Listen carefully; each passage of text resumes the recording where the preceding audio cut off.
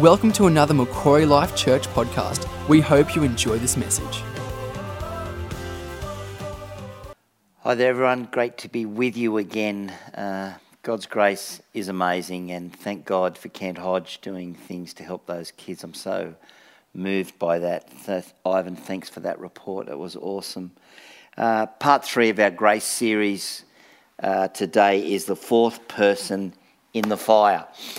And I was thinking about who should be dead right now. I've got a couple of stents in my heart, so I should have been dead.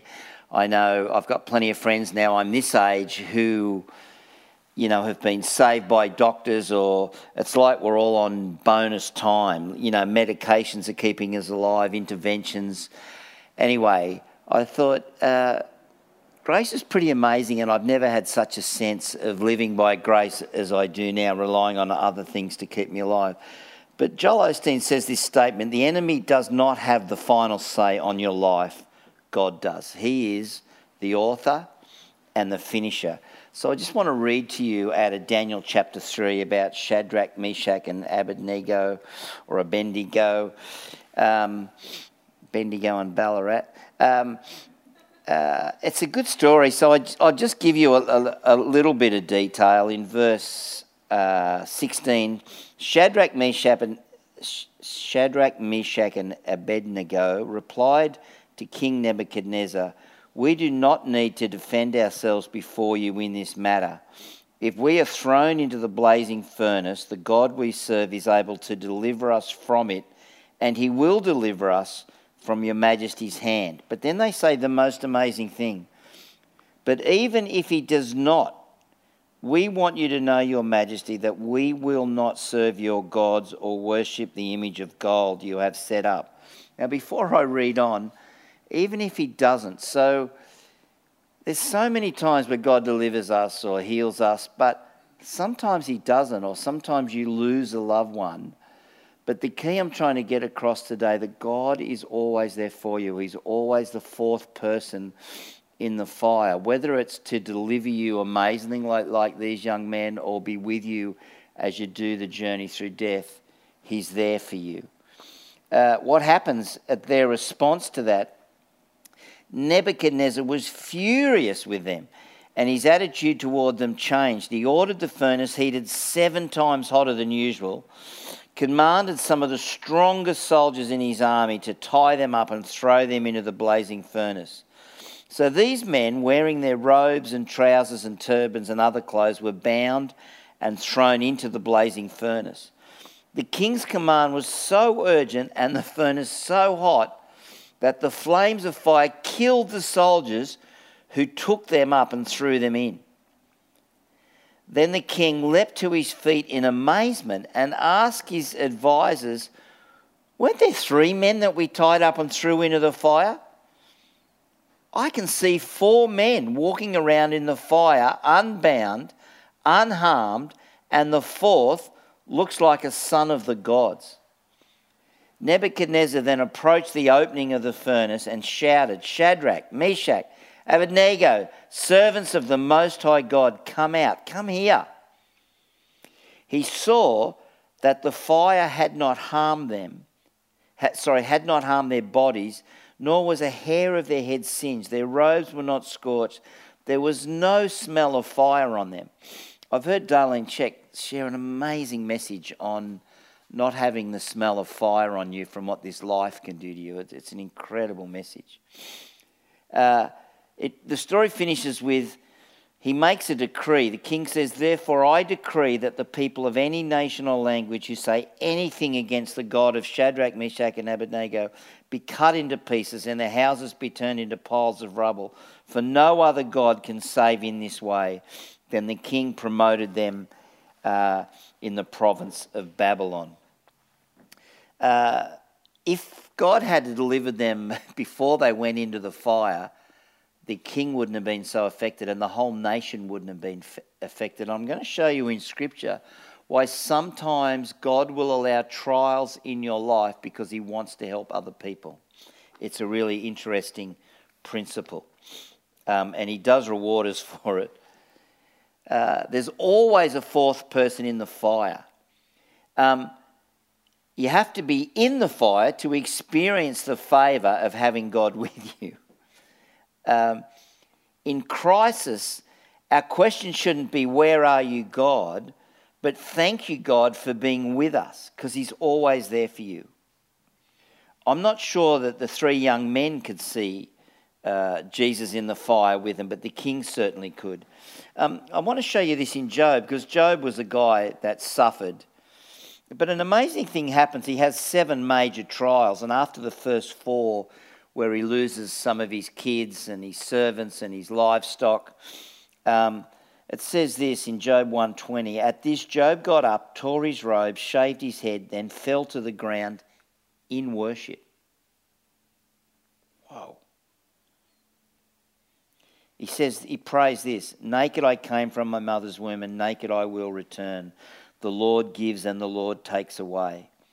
May the name of the Lord be praised." And it says a scripture, and I didn't know this, in all this Job did not sin by charging God with wrongdoing, because we're tempted to do that sometimes, and it's not that rare for me to hear people charge God of wrongdoing, but that scripture says that that's actually a sin to do that. It's actually wrong.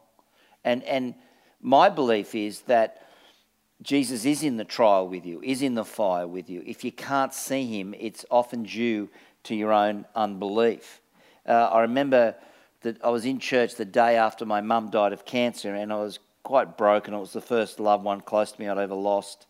But I knew I had to worship that day, and it kind of broke me, and I mainly just got tears out, not words.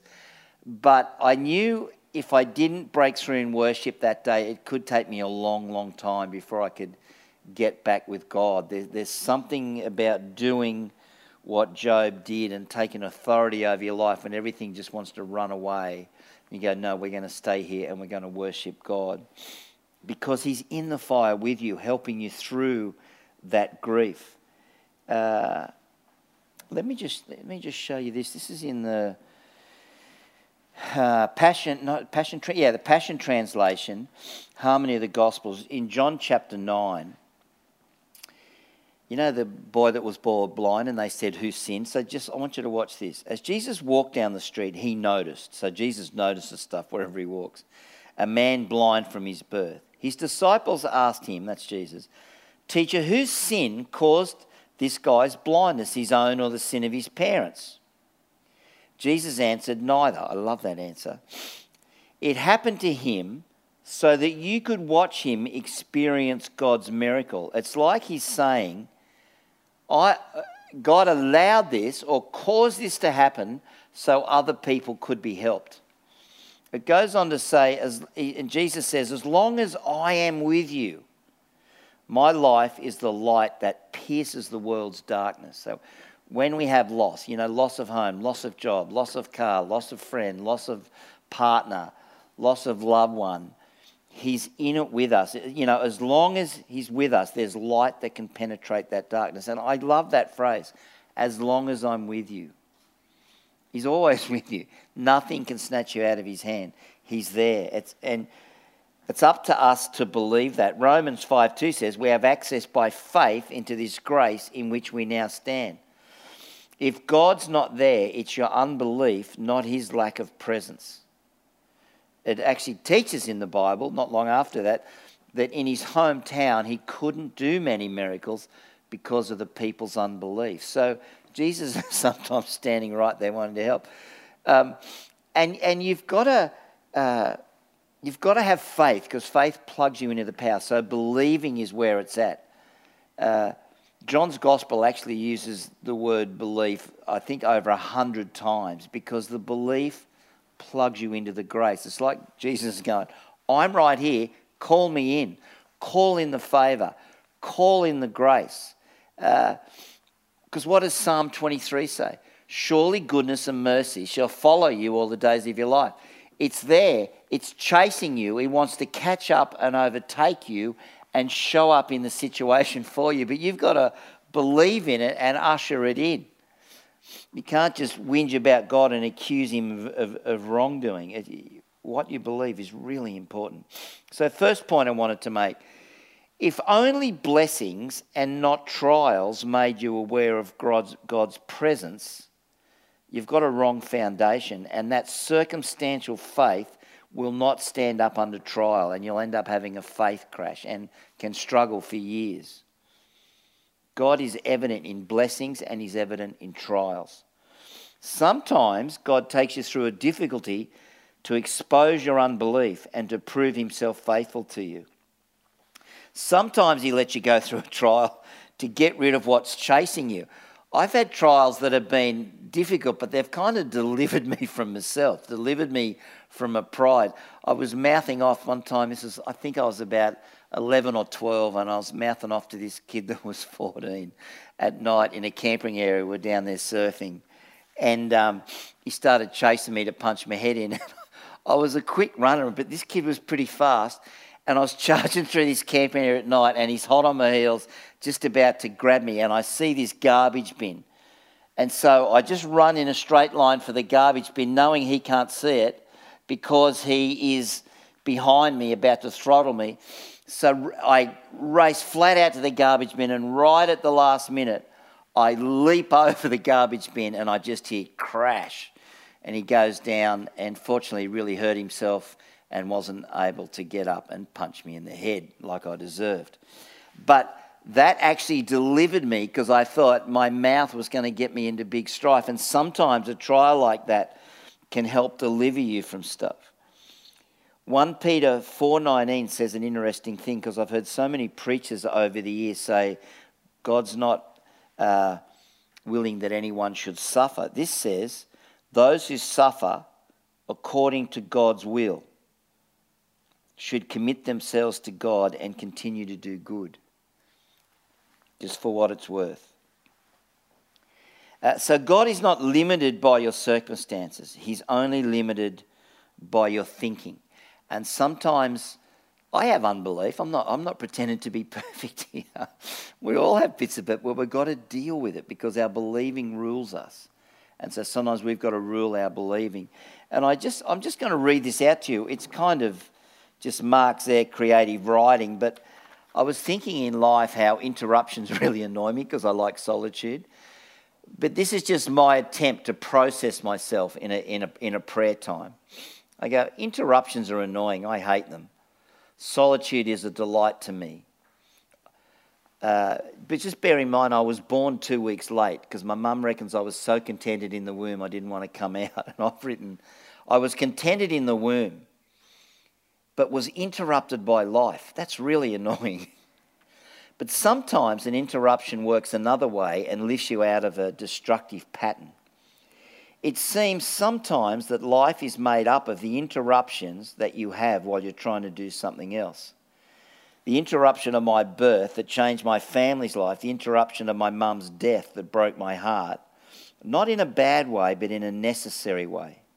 Since childhood, I felt she had been mine and belonged to me. But now that I'm in my 50s, it's time to release her to be God's and trust that there is someone who cares about me and believes in me no matter what. Old age now, this is kind of more recent. That was wrote about 10 years ago. Now old age has interrupted me, imperceptibly sneaking in, gradually taking control and governing what I can and can't do. Where did my lively life disappear to? I'm at McMaster's Beach in the corner. I'm sucking on my tea, watching 7 surfers on the point. It used to be me, waiting, paddling, big reserves of energy waiting to be unleashed on the next wave. The thrill of free energy swooping on me, picking me up, propelling me forward, a few neat leanings with my feet, and the thrill of a pump action ride along the face of the wave. Whoa, I miss that. So, can you see I'm floating in and out of dealing with it, not dealing with it? So I've learned I've got to finish on a positive. So I go, creation has energy, and it still includes me and you. Stay in Christ because He's the one that coordinates your current energy with the kingdom and with creation. It's a bit creative, some people. But it's just an attempt to lead myself. And at times, we have to lead ourselves. If ever you're tempted to accuse God of stuff, that's a really important time to lead yourself and not let yourself get away with the wrong thing. Second and last point, in order to struggle less, we have to get in agreement with God on things. It's interesting because I find I'm 66, so I find I'm getting older. It's really easy to be cranky. And the other day I was at home and I'm whinging about something to Ros and she's just about going to work and I see that look like, stop whinging, I'm trying to have a good day. Leave me alone. She's thinking that, not saying it. And she just says this. She said, I'll see you later, Mr. Happy. And immediately I felt so convicted and I realised I had to make a shift of that my fallback in life has to be, my fallback thing that I'm going to go back to is being happy, not being miserable. So what I've done, I've written, you know, those little yellow post-it pieces of paper. I've drawn a happy face and written Mr. Happy under it, and I've put it in the middle of the steering wheel on my car so that every time I get in and out of the car, it's like, remember, Mr. Happy. And it's like training that habit in because I want to end up happy, not miserable. See you later, Mr. Happy. Another thing Ros said, when she was preaching the other day, it was brilliant. How can there be no way through things when the way lives in you? Jesus said, I am the way, the truth, and the life. He lives in you.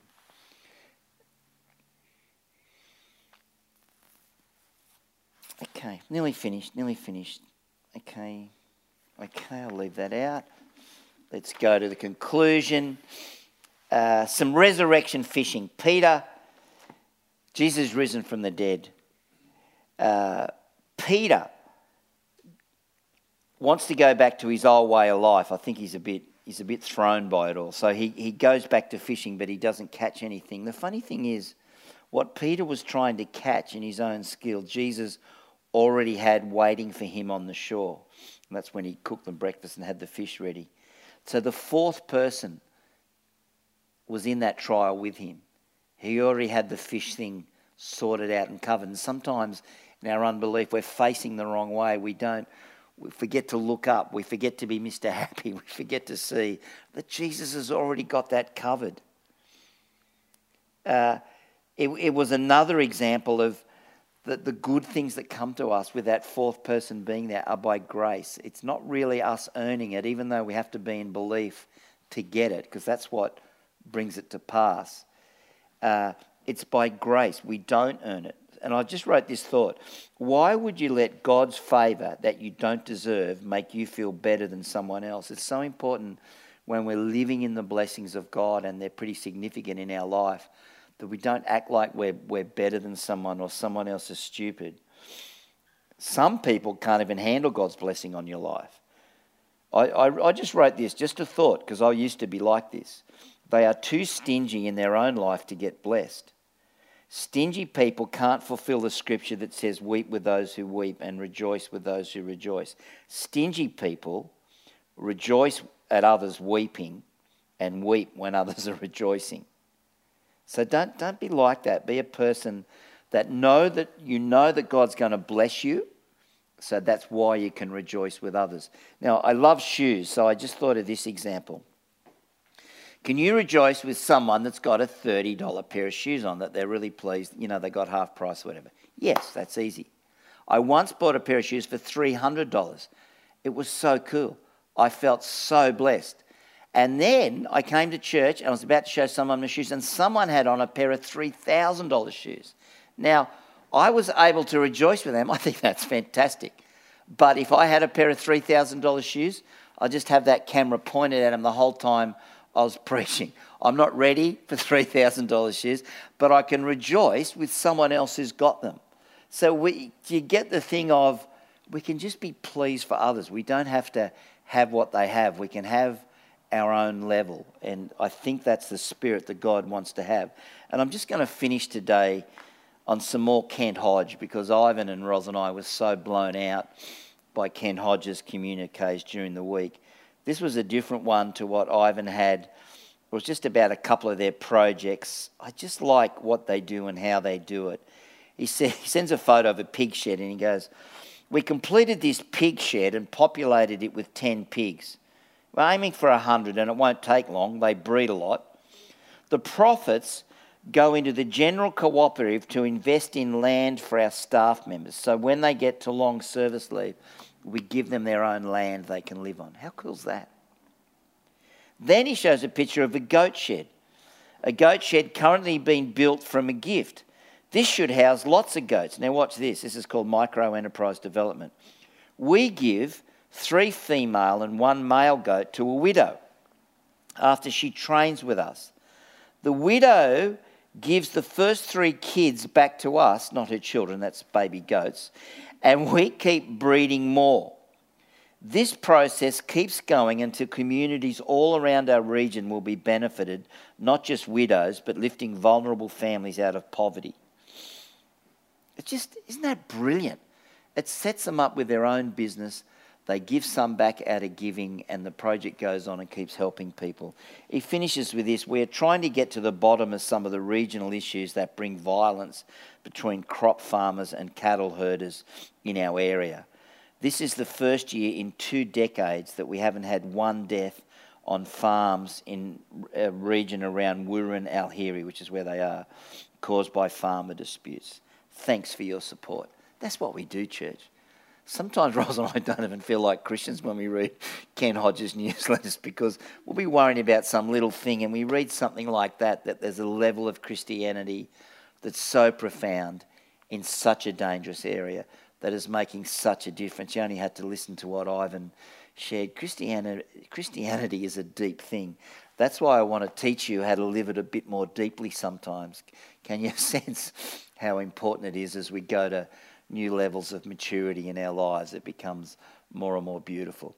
Thank you. Have a great week, and thanks for supporting missions. God bless you. Thanks, Mark. What a great message. I hope you all enjoyed that message today. There was so much you could take from that message. How are you going with your trials?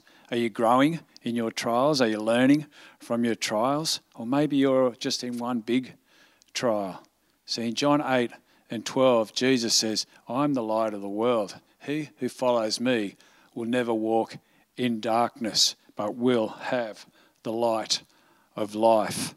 Maybe you've never accepted Jesus as your Saviour. I'd love to just pray a prayer right now.